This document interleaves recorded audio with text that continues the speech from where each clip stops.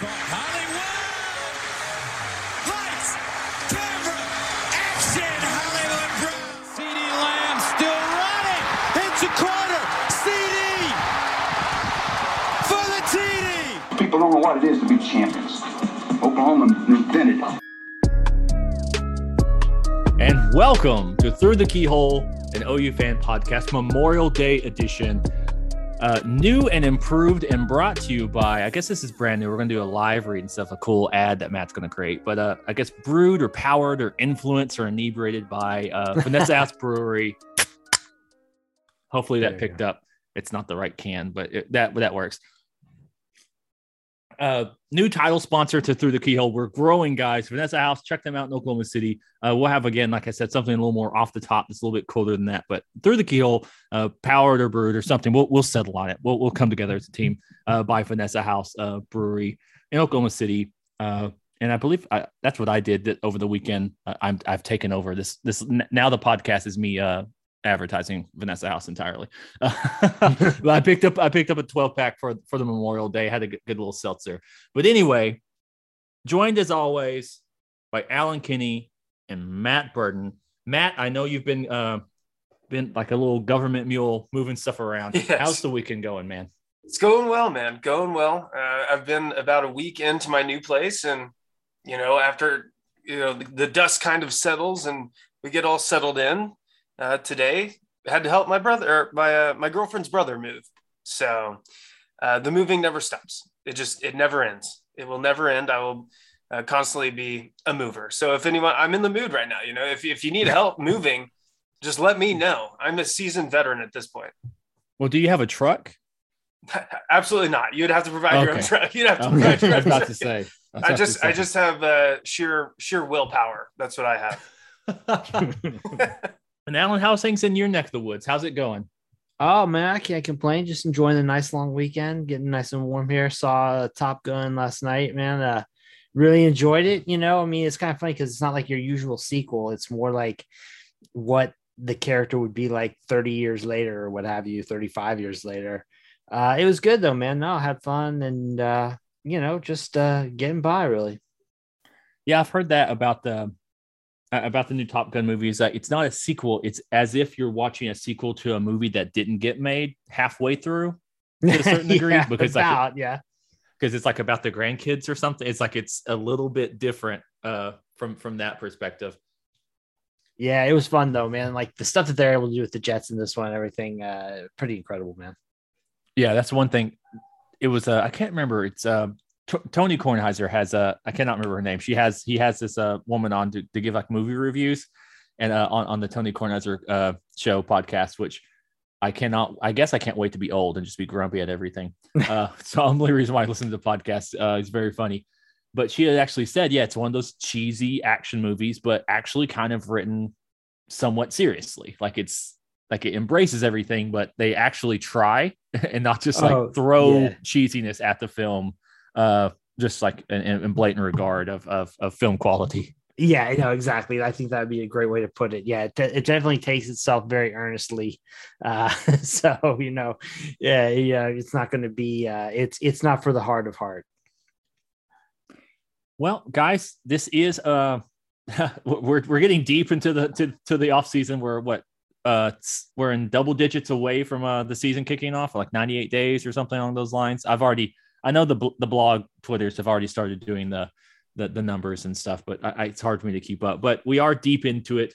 I'm currently reading or trying to finish the Indifferent Stars Above, which is about the Donner Party and how they got hate each other. I kind of feel like that's where we are right now in OU offseason. It's like there's nothing left. We've got to cannibalize every single bit of information we can find. Oh yeah, I'm sure this week we'll get like the top 5 teams of all time type stuff, or the best programs of the last 10 years, all those kinds of different lists coming out and everything, I'm sure. Yeah. And get ready for us to talk about it. No, ringing endorsement. But in the beautiful segue is that we are going to cannibalize something that Alan wrote for the Crimson and Cream Machine. setting the what was it, your betting odds, or your Right. your weighted your projected win total for the OU 2022 season. So walk us through this and see if we point and laugh at you, because I did see you use a lot of numbers and math to figure this out. So we'll see how this holds up. Yeah, no, it's really not quite as math driven as it sounds. Every year you'll see around this time, actually, the betting shops like, say, BetMGM or WinBet or Bet Rivers or FanDuel, they start putting out what season win totals for every college football team. And that means that, they set a number, say 8.5, right? And if the Oklahoma Sooners are set at 8.5, there are certain odds that they'll win more than 8.5 games, and there's certain odds that they'll win fewer than 8.5 games. And that's based on a 12-game regular season. So any bowls don't count. Conference championship games also don't count. But the way, and then they take bets on it. And so I've been, for just about every year for probably like 10 years or so now, I try to maintain my own set of power rankings that I use to set point spreads myself. And so I go through and use those to set up my own kind of win projection for OU to then compare against Vegas.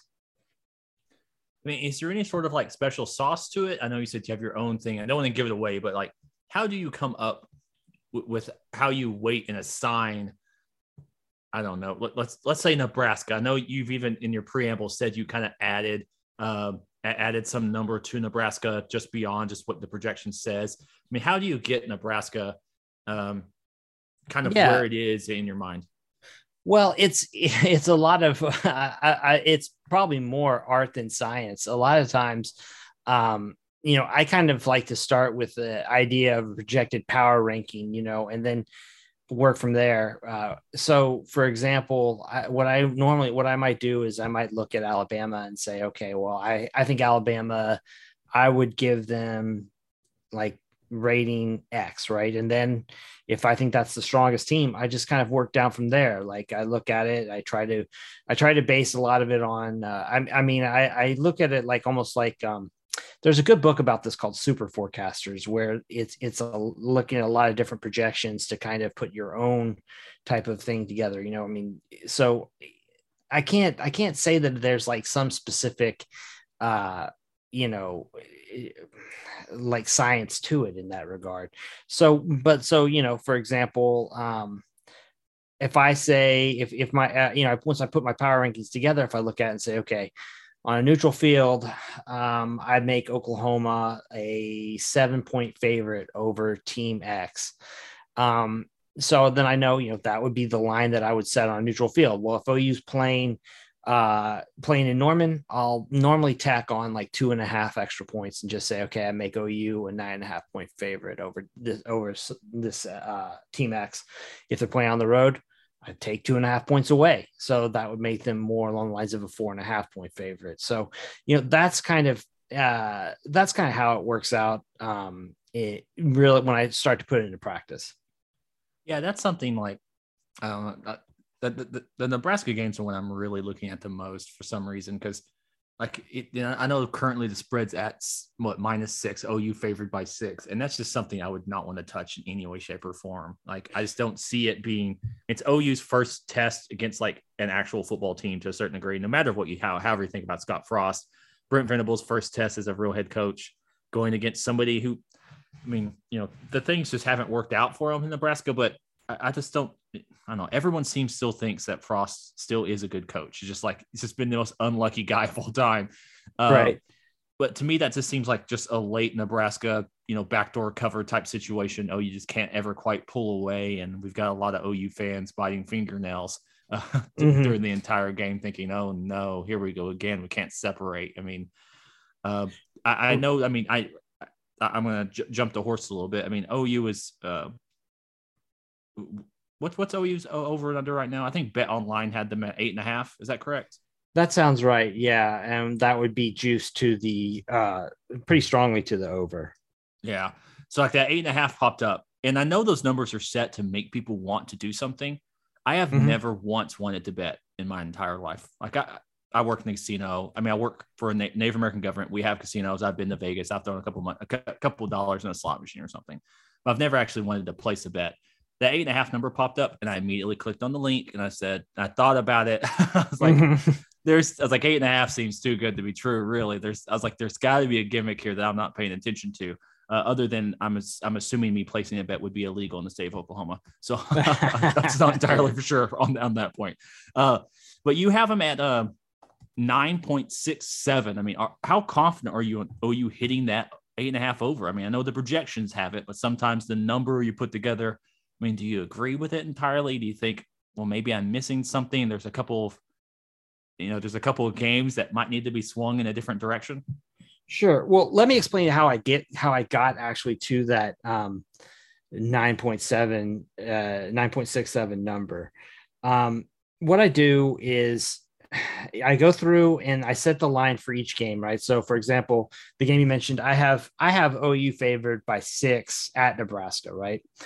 So historically, you can then kind of look at how often teams that are favored by 6 points win outright, right? So like a team that's favored by 6 points, numbers have it at 0.67 or 67% of the time a team wins in that situation. So I go ahead and what I do in that case is if I got OU -6, I give OU 0.67 wins towards their total.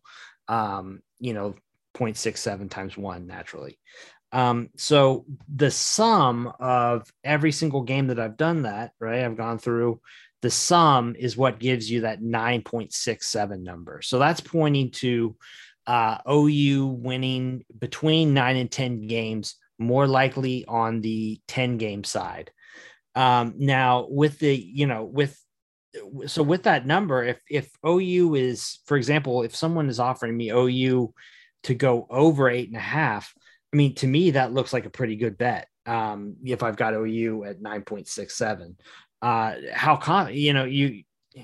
these are always, I mean, this is kind of an all things being equal type thing. So, if Dylan Gabriel gets hurt in week 2, all those numbers change quite a bit, but for now, no, I feel pretty good about where I've got OU now. But it's interesting, but keep in mind, like my numbers aren't necessarily going to be what the odds makers are using. And in fact, like that's probably a good thing if you're trying to make money and you feel confident in the numbers you have, because if they're way off, then that tells you maybe you've messed something up. But, for example, if I've got OU favored by 6 at Nebraska and the line right now that FanDuel is offering is OU -4.5, I've got a 1.5 there that maybe I feel like makes OU a good bet to cover there. Yeah. And we'll have on this week on the Through the Keyhole Patreon, which you can join for a paltry sum of $4 a month to listen to very cool, what am I trying to say, exclusive podcasts, some writing material, and some interactions with us. We're going to have Bill Conley on this week from ESPN, who writes, I think, basically exclusively for ESPN Plus at this point in time, but famous for his SP Plus rankings. The thing that last time I had him on that he somewhat struggles with is he's been told by books in Vegas that basically they just use his SP Plus and then add injury news to it. So it's like, okay, yeah, I mean, now it's really hard to use that number system, like his projection systems, as a way to, to get in front of something. Like you need to start potentially, trying to do maybe homebrew your own little thing using some of that information. But once you start getting pretty hammered in on this stuff, these guys, it's their living. To figure this stuff out. And football is one where we have a hard time, I think, in general, talking about analytics as they apply to football, because football isn't like on a large scale, it behaves fairly predictably, but in the game-to-game situations, there's plenty of room for variance and for abnormal outcomes. So, those are, I think, in a lot of situations, what people might be looking for. Looking, for example, one thing you might do, looking at mine, like, for example, if I have a team, for example, it seems like Baylor in the past years, the past 2 seasons, and really 3 when Dave Aranda's been on the other sideline. Because there was LSU in 2019 also. Like, he had seemed to have a pretty good grasp of what Lincoln Riley liked to do on offense, and had had good ideas about how to kind of slow down that offense, not necessarily stop it, but gum it up a little bit. So in the past, I might say, okay, well, it's Aranda on the other sideline. So even though I have OU, normally I'd say OU's a 10-point favorite in my mind in this situation. I'm going to knock it down to like 8.5 or 9. And so, I've got a couple situations like this. You mentioned Nebraska. That was one where, my number probably would have been closer in that kind of situation to like OU -8. But I knocked it down just a couple points because I think that, for example, that's going to be OU's first road game under Brent Venables as head coach. And there's also, for Nebraska, there's a lot on the line in that game. That's the kind of game that, they're going to be looking to, that they're going to have circled. For them, it's the kind of opportunity to really springboard their season, and there'll be some revenge at play there after playing OU so tough in Norman last year. So, for example, that's one where I would make the line a little bit tighter than I normally would. Yeah, those games, the Nebraska game, I'm trying to look at the schedule right here. Just that Nebraska, Kansas State, TCU, Texas just kind of run kind of early does seem a bit tough. And then you've got Baylor, West Virginia, Oklahoma State right after that. There seems to be two little runs that OU is going to have to navigate pretty easily. Maybe I'm kind of, I think, didn't both of you pick Kansas State as like your dark horse? For me, that's one that, I would, compared to the rest of the league. Just based on the odds, we're going over the odds. Just based on the odds. I don't think they're going to win, but they had pretty good odds. But I was thinking, Kansas State does play OU tough. They have beaten them before. There is an ability. Now, obviously, new coaching staff, new talent, new quarterback. But, it's not entirely new. OU historically has struggled against teams that can, drop 8 and then bully ball, and that doesn't change. I wonder what that's going to look like under Lebby. Is he able to handle, navigate some of these defensive schemes that gave Lincoln Riley so much issues? The thing that's not getting talked about is K-State, when it comes to playing against Oklahoma, they might have downgraded against on quarterback. Skylar Thompson played the game of his life every time he played OU. So I don't know if Adrian Martinez can play as well as Skylar Thompson ever did. Yeah, that's a fair point. That is true. I'm hoping. I know Brady would always talk about it. He's like getting really tired of watching opposing quarterbacks like the eyes roll in the back of their head when they play OU. It seemed like every guy had the Trevor Knight game against OU just randomly. But then we also have some other stuff here, kind of walking through some of these harder games, and we're just kind of navigating the schedule, kind of having fun, shooting the shit, guys. It's not too structured today. Texas, obviously a big time thing there. But yeah, just having the idea of Baylor, West Virginia, who I said was mine. I want to hand up there. I believe West Virginia is going to be better than what they are. Maybe I'm an idiot. It just feels like to me, it's either like Neal has to perform to a certain level or he is out. And then Oklahoma State. I know you have Texas as the lowest win rate there. Is there anything other than it just being Texas that you're seeing? And I know the spread even has. That's your spread? OU favored by 3. Yeah, I think Vegas has Texas by 4, right? Or around those lines. Looking here, the earliest games of the year lines that I've seen, they do have that one lined, and I believe Texas is a 1-point favorite. 1-point favorite, right? So that indicates that either the shops, either FanDuel likes Vegas better than I do, or FanDuel is a little bit cooler on OU than I am. I'm not quite sure how that which part, or it could be both, obviously, which part of that kind of squares up there. But in this case, Texas is always a very hard team for me to power rate, because I can look at their roster and tell you, okay, this roster is one of the 8 to 10 best in the country just based on who they've acquired. Yes. But the results on the field just don't match up. So you're kind of stuck in this middle where last year Texas was like, a C- type team with a A- roster. So what do you do, right? I've got that game. I think that if it was just left to my own points, my own power ratings, I'd probably have that at something closer to like OU -5. But that it's Red River Shootout. You got a case where you don't really know how like OU is going to necessarily respond under this new coaching staff in that situation. And those games just tend to be played pretty tight. So, if you're thinking like, oh, it's going to be a 10-point game, all things being equal, probably knock it down to like a 7 or an 8, Yeah. So in this case, since I got 5, closer to a field goal, I still make OU the favorite in that case. But I can understand where there might be some, skepticism there. I mean, let's face it, Texas has done a lot to up their firepower at least on the offensively. And so, it's just they're one of those teams that I think is good. They're just going to be very hard, I think, not only for myself, but for Vegas, obviously, to get a good handle on. Yeah, Texas, I mean, to me, I think the recruiting class has everyone goosed up right now.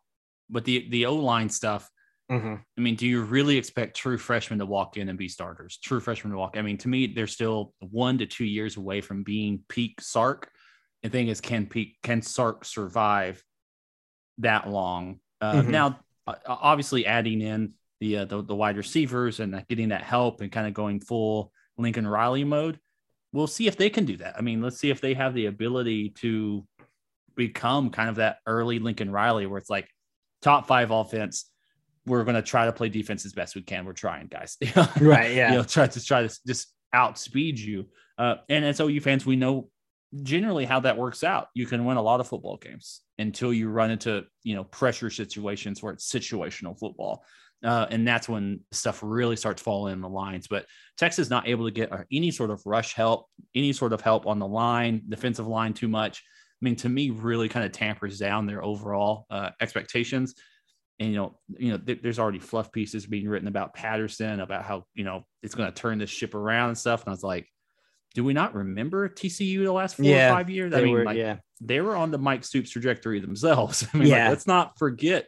I think the game just figured them out. The 4-2-5 in which he played does seem to be somewhat over. And then I looked at it from on the Monday post I wrote just about OU season. Now, just looking at the SP Plus, on average, OU plays on average a 59th ranked team with only one top 30 team being Nebraska, and Nebraska being at 29, like just sneaking in there. So, I mean, this is entirely this is the off season. Okay. This is very much so the off season, but this is a very, very, as it currently is constituted, manageable schedule for OU to be somewhat artificially inflated and accelerated into that last spot, something of that nature in that Big 12, if they can navigate some of this stuff. OU, the issue of OU is that all the teams are kind of equally in that same area, even though they only play one top 30 team. They're not playing a lot of truly horrible teams except for the first 2 games. Now, like Michigan's average opponent's 58th, but they play 5 top 30 teams. The other issue is that the rest of their teams they play are all in the 80s and 90s in the rankings. Right. OU has it like right in the middle, like right in the sandwich kind of area, where I think if they lose, they're kind of screwed because they don't have a marquee game. But they should have the ability to be continually tested and kind of navigate that stuff. I mean, I know it's super early and you're kind of looking at it. I mean, but looking at the schedule, looking at what you've put together, even Matt too. Do you think it's somewhat? Do you think OU can be, if OU can get past Texas, Do you think we'll start seeing some ESPN thing being like, look out now, Sooners aren't dead, they're moving around, by Bedlam week or something like that? I mean, for me, yeah, I this schedule, just based on what I see, I mean, if we're baking in a win against Texas, then that absolutely raises the floor of where this season goes. If I know that's one, because I have that as their a game that OU would normally win. They're a 3-point favorite, that would work out to 0.58 of 0.58, pardon me, wins. So a little bit more than a little bit better than a coin flip. So, I mean, yeah, sure. That would definitely raise the ceiling of where they could go. Yeah, it would. And listen, I'm not trying to be this offseason's getting to me too, guys. It is.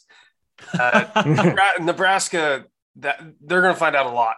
We're going to find out a lot about OU against Nebraska. Yeah. Nebraska really improved via the transportal this offseason. I mean, Casey Thompson, he's a fine quarterback. We saw what he did in a half against OU last year. Granted, that was an Alex Grinch defense, not Brent Venables' defense scheme anyways. But then on the defensive side too, you got O'Shawn Mathis, like TCU's best player, basically, is up in Nebraska. He didn't want to go play for Texas and Gary Patterson anymore. He was like, no, I'm going to go up to Nebraska. So I do think that one is going to be a tough ask too. Like in Nebraska, like we saw last year, they were the best 3-9 team of all time. They're the best 3-9 team of all time. But no, I'm with you. I think, just thinking about this though, with specifically how this offseason has gone and people just farming OU for engagements, basically, I think it would be prime, like, national media content to just call OU like the pretenders again. If they beat Texas and go on this, I think they could spin it into that too. They could spin it into they haven't played anyone, yada yada, and then drive up some more OU fan engagement, some more pissed off OU fans. But no, this schedule, like I said, if you do beat Texas, do beat Nebraska, then and if you, I don't know, I still think that this team should compete for a Big 12 title anyways. But I think that's always got to be the kind of baseline expectation. So I don't know. It's going to be a tough one to see, especially if they get all the way to like Bedlam and they're still undefeated. It'll be interesting to see, because we did see last year too that, I don't know, it felt like OU had kind of, dropped out of it had kind of lost that like pass, right? Where you're undefeated and you're automatically up in the upper echelon. It kind of felt like they had lost that pass. They're undefeated, but they keep sliding down. Oh, they're number 8. They're ranked 8th in this poll. And you're like, well, what's going on? So I don't know. It'll be interesting to see, though. Yeah, I mean, OU has a chance. I mean, that was a bit of an issue in my mind, because OU was playing very bad teams and just not beating them. I think OU has – I don't think Lebby is going to not want to score 70 as much as he possibly can. I mean, he's going to – I think he has some of that old Baylor in him. It's like, we're here just to run a track meet until we got, zeros across the board. I hope that works out, though. I mean, OU itself has got in a lot of help from the transfer portal on the offensive side. I mean, maybe they're not as sexy as wide receivers and stuff that have been brought in that like Texas has gotten or something like that, but these are still very talented guys OU's gonna be able to use. But to talk about your Nebraska thing, again, this is an interview on the Patreon that had Rob Bauer on. I'm totally going to listen to him because he's a smart human being. But hiring Mark Whipple to be the offensive coordinator, he claims Rob's opinion was this might be Scott Frost's coffin and final nail in the coffin type thing. I mean, he hired a counting stats offensive coordinator who had his best year ever with an NFL quarterback, and at any point in time was never that good. It just seems more like a desperation type of hire than it seemed like you hire him to like point so the boosters can say, oh, wow, he was at Pitt. They did all that cool stuff without really thinking about it per place, per play. You had who was the quarterback they had just now at Pitt? Pickett. Yeah. Kenny Pickett, had an NFL quarterback and then not kind of seen, you had the the wide receiver who just went to USC and not really kind of putting that stuff together. So I think the defense will be salty. The defensive line will be salty. Obviously, I think that's the biggest test for OU against Nebraska is how they're going to operate versus a grown-up defensive line. I don't know if that offense is going to be anything, especially if Casey Thompson be anything that we need to really worry about. It'll be a good test, obviously, from UTEP and Kent State, which really should just be kind of like pick your score games. Like you got 2 spring games back to back to start the season. But we can't forget Chuba Purdy. Chuba Purdy went to Nebraska too. Oh, it's not just Casey Thompson's job. Yeah. Okay. I forgot about that. I'm going to stop. Okay. I'm sorry. My bad. Sorry. I presumed starter, my opinion. But I mean, yeah, it's going to be some stuff in there. So I guess we'll go ahead and give answers. We already know Allen 8.5, or is OU hitting the over?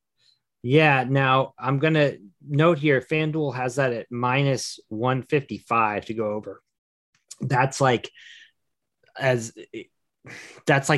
heavily juiced. So, yeah, I mean, at those odds, yeah, I think I'd go over. Same. It's over. I think. I think we're going to go clean sweep. It's over. I'm a complete betting virgin with that stuff, so I don't know what minus 155 is. I just know they're going to win more than 8.5 games. Yeah. No, that means that you'd have to win $100. You'd have to bet $155 down, put 155 down to win 100. So if OU goes under, if you bet 100, you'd win 130. So that's how they kind of like to set those. Okay. Well, you learned today. I learned TIL. The more you know. Yeah, tell your kids how to gamble, starting them young. So yeah, that's where we are there. I think it's a clean sweep. I think we all believe that's what's going to happen for OU for the coming season. 8.5. If you can get that number, bet the mortgage.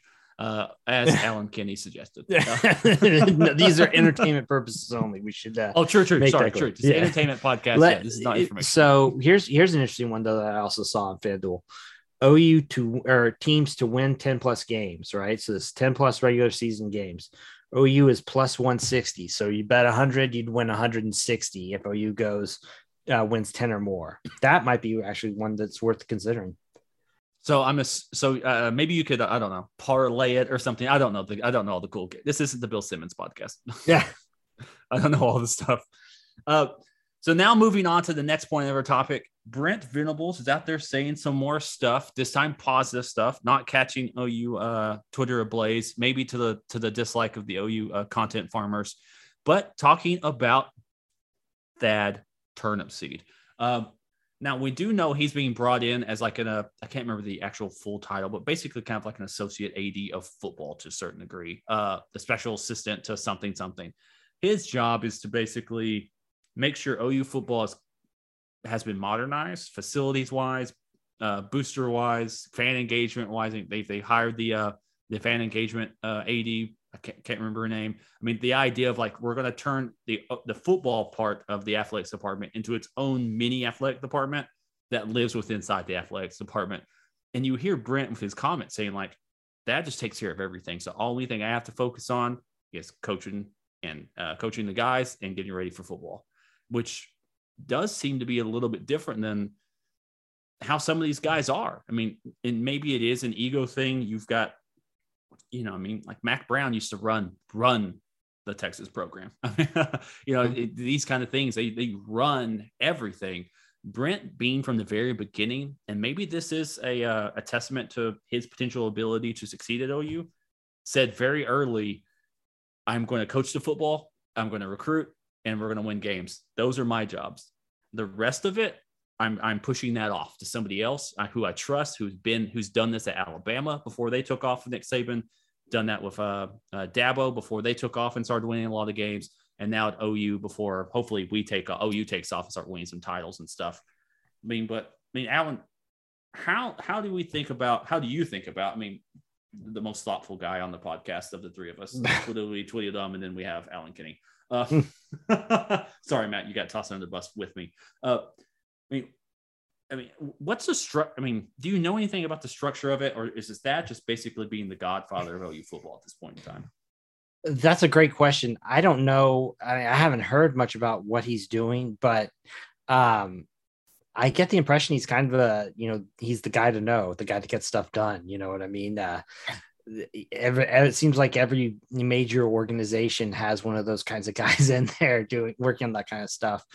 But I think that one thing that we've seen time and again is that college football has become professionalized in the sense that you need to have kind of, for lack of a better word, an organization.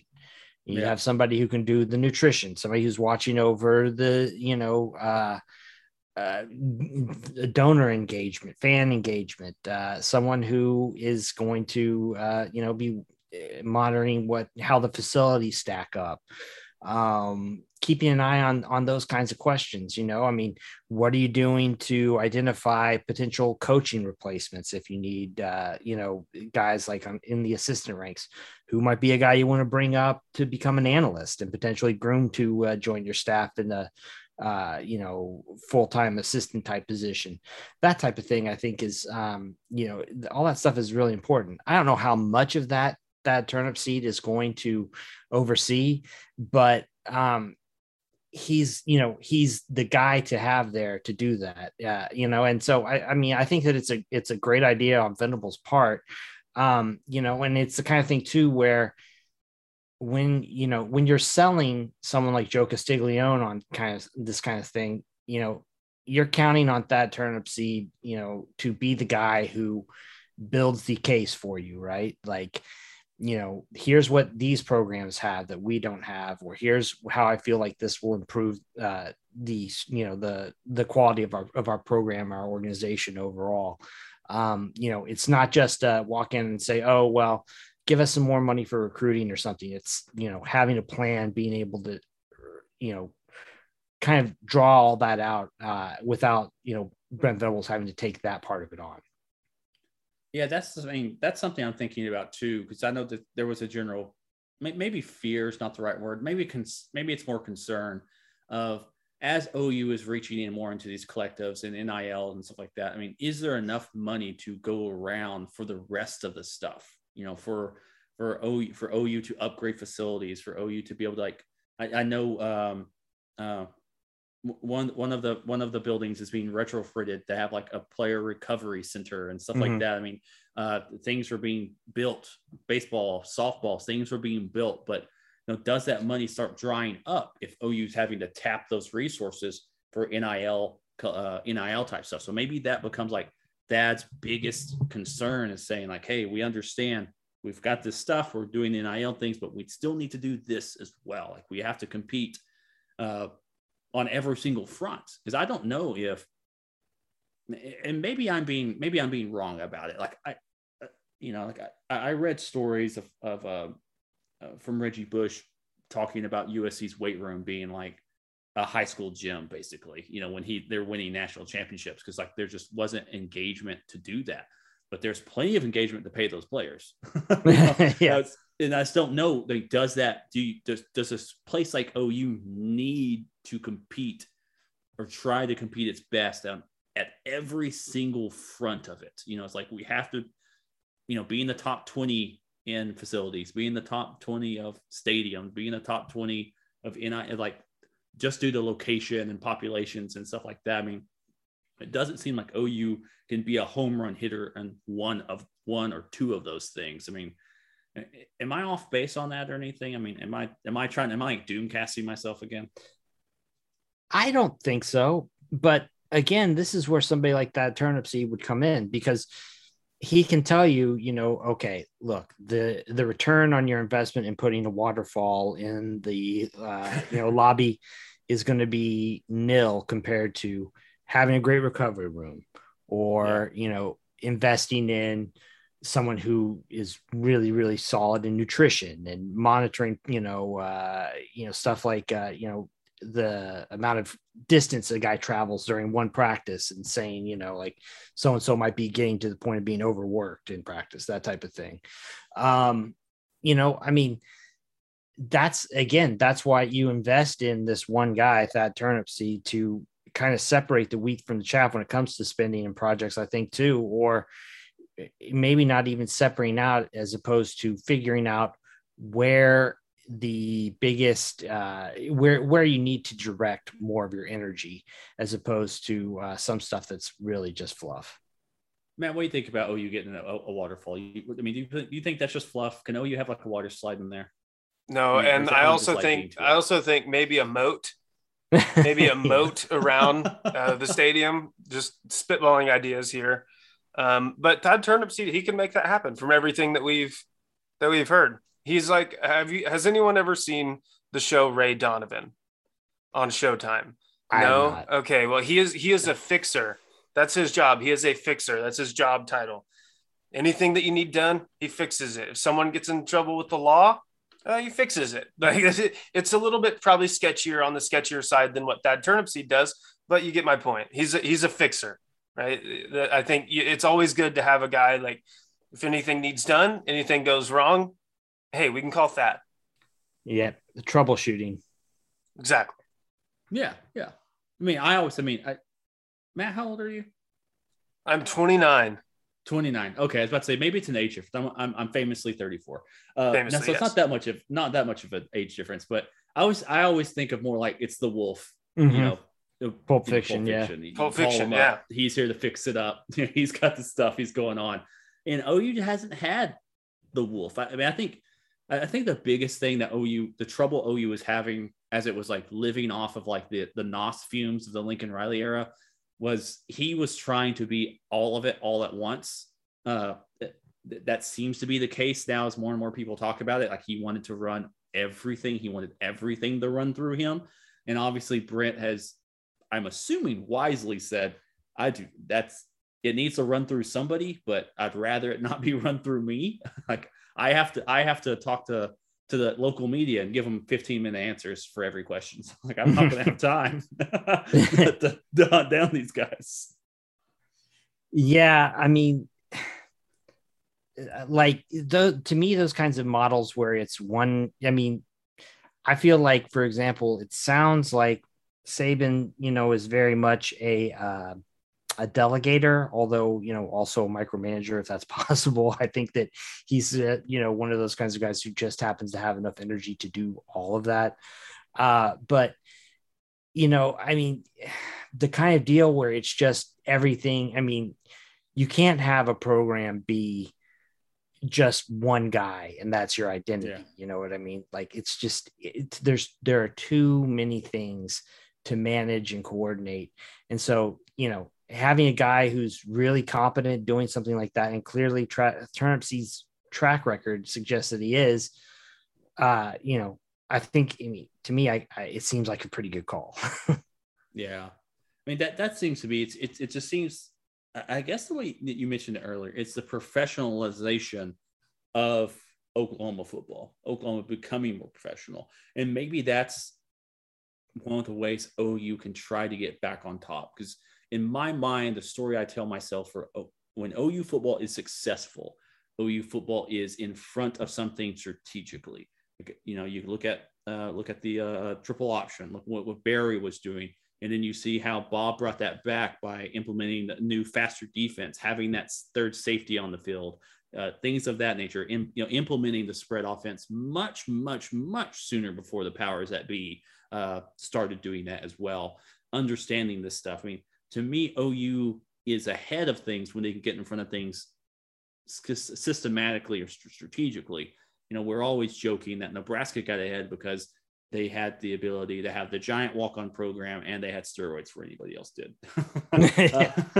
But now everyone does it. So it's like, you've kind of lost, they had a quote unquote, and if you talk to a Nebraska fan, it's no, we had a quote unquote professional strength and conditioning program much sooner before these other college football programs did. But now that's gone. Those days of like, oh, we go squat and bench, no one else does, is gone. Mm-hmm. You have to figure out ways of your job on the field is to kick ass, but how are you getting to the point to where you are kicking ass? Like, what's that thing that you're doing to kind of get in front of something?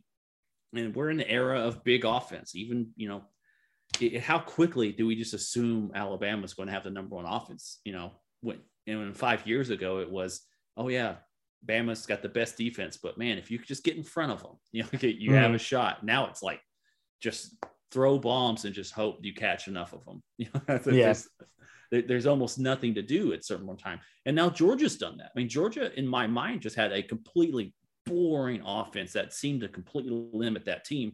And it was the number 1 rated offense in SP Plus, or the number 2 behind Ohio State. So it's just kind of like we're living in an era where you just have to figure out something on the edges of doing that stuff. And maybe that's that turnip seed. Maybe he's the guy who, I'll tease about the waterfall, gets a quote unquote waterfall in some sort of thing. And it gets in the front page of ESPN, because that was on the front page of ESPN when Clemson, did some of that stuff originally. So maybe it then gets OU in the names, it gets OU's name in front of some recruits more so, or something along those lines. As long as OU doesn't like implement like the cheesy graveyard thing for top 25 wins. There's a lot of things that I hope get left at Clemson. Yeah, for sure. but no, I think though that the way you're putting that, like Clemson didn't follow your standard model for becoming a great program. And you wonder how much of that was Dabo, how much of that was a guy like that turnip seed, I mean, because it's a program, they relied a lot on retention and player development, and they kind of struck gold with 2 quarterbacks right in a row not right in a row, but 2 quarterbacks within a close proximity to each other that helped kind of put them over the top, it seems like. But if OU can harness that kind of ingenuity, obviously that it couldn't hurt, right? Yeah. Now, moving on from OU football to this great segue to OU baseball. OU baseball going 4-0 in the Big 12 tournament, winning the Big 12 for just the 3rd time, which I know I'm the big baseball guy, but I assume they had won it more often than that, but just the 3rd time. Matt, do you have anything to talk about OU baseball other than they just won it and apparently did not get a chance to host? Other 2 Big 12 teams got a chance to host. Even though OU beat them in the tournament. So, Texas and Oklahoma State are going to host regionals, while TCU won the Big 12 regular season, I believe, and OU won the Big 12 tournament. So, and apparently those got announced while OU was playing in the title game against Texas. So that got released. Those got released and announced before OU had actually won and Texas had actually lost. So I don't know. I guess it doesn't make sense to me, but I mean, shout out Jake Bennett has been their best pitcher all year. He made the all tournament team, the Big 12, and Peyton Graham and Tanner Treadway as well. 2 of their best bats, probably their 2 best bats, made the all tournament team. And then shout out to Cade Horton. He absolutely dealt on the mound in the Big 12 title game. Norman High School product, went to OU, nice. Pitcher there. Shout out to OU, man. And like I said, they're one of the hottest teams in the country. Yeah. And them being a 2 seed in someone's regional, I can't remember what regional it is, but they're whoever the 1 seed is. Okay. Yeah. So whoever the 1 seed is pissed that OU is the 2 seed. That OU is the 2 seed, one of the hottest teams in the country, is in their regional instead of hosting their own. So shout out to OU baseball, man. It was like start of the year, man. It was kind of like a Skip Johnson, like not on the hot seat, but he was kind of teetering a little bit. Like he needed to make something happen, and they absolutely responded, man. And best of luck to them. Yeah, that's the stuff that is kind of strange. You're talking about just the announcement stuff. It's not like Oklahoma had a bad season and then kind of like fairy tale run it through. They finished 2nd place in the league. If they won the last game of the season against Texas Tech, they share the conference, this regular season conference championship, TCU as co-champions, and then they go on and win the Big 12 tournament. So it's not like they were the 6th seed and then kind of fairy tale run it. Right. They were already running it, almost won the league, and then did win the tournament. So I know there's like an FPI rating or something. There's some sort of rating that the college baseball gods use to do all this stuff.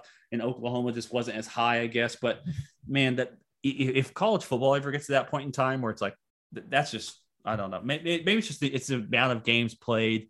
You know, OU did kind of get like a, I guess, Big Ten, like what happens through the NCAA tournament selection. Big Ten tournaments like actively happening while they're announcing seeds. Yeah. You know, those guys always get kind of screwed out of it. But yeah, cool. And it says here that the OU won their first title, the initial tournament in 97, and it's their first Big 12 championship since 2013. It's very cool to see OU delivering this way, playing well in golf, playing well in softball, playing well in all the major sports and all the club sports. I mean, this is honestly, it's not something I'm used to seeing. I'm used to seeing OU.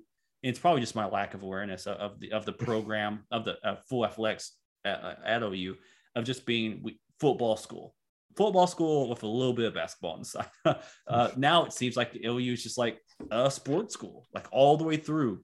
And some of these quote unquote lesser brother schools are losing some ground on what they can lord over OU fans by claiming all these other Big 12 championships. Yeah. Who on earth could you mean? Who could I be? Shout out, can start women's swimming titles. Right. Swimming and diving, man. Just need to get swimming and diving back. Oh, you can get an Emmy. Come needs on. to watch out. Shout out also women's tennis too. They were national runner up. They lost to Texas in the title game or the title matches. That sucks, but them getting all the way there. Shout out to them too. And just back to baseball, just my last point on baseball. Baseball, more than any other sport, you always hear, oh, this team's hot at the right time. In every sport, you hear, oh, this team's hot at the right time. In my opinion, that carries more weight in baseball than any other sport. Like baseball, if you're seeing the ball well and hitting the ball, like that's just that it carries over, man. And the team that's hottest, like playing their best baseball, the hottest at the end is usually the team that takes it all. So I think OU's rolling right now, and look out for them to make some noise. Well, I'm going to push back on you right there. This has nothing to do with Oklahoma, because Oklahoma does not have this sport. But the moment a goalie enters that playoff phase, hockey, it's done. Yeah, it's done. Yeah, again, it's different. It's just one position. Like instead of like a team gets hot, if the goalie just like starts seeing everything, like it happens, then it's done. Like that's the one sport where one dude can just completely change everything. Yeah, I mean, because like NBA, for example, I mean, everything's set up to be best of 7, so you're going to be playing. You know, I mean, more often than not, the team that's better, you know, is going to win. But hockey's one of the few that has that best of 7 setup where it still feels like it can get pretty chaotic in the playoffs. Yeah, and also, I mean, from what I understand, like, you know, I live an hour and a half, a little bit shorter than that from Dallas. I've got a lot of friends who go to those Stars games. It's like a cheap, fun environment as opposed to, you know, being outside in baseball. Or being priced out for like Mavs tickets. You know what? Actually, no, there's an article about this. I remember reading or it's in a book about, and they measured like what sports have the most luck versus skill and mixed in the outcomes. And like baseball was the one that tended to be the luckiest, or the, you know, kind of thing where you can get hot at a specific time of year, and it makes a lot of difference in the playoffs. It was the one exception. And now onto the beast that is OU softball. OU starting off the title defense against Northwestern pretty soon, and it's I don't know. It's hard to put any sort of like platitudes towards this softball team other than they're extremely good. They may be the best team that's ever rolled through Norman, which is saying a ton. And this amount of like the success is still very young for the program. I think they've got 5 national championships total, all in the last 20 years, I believe. And that themselves puts them in 3rd place. Arizona has 8, UCLA has 12.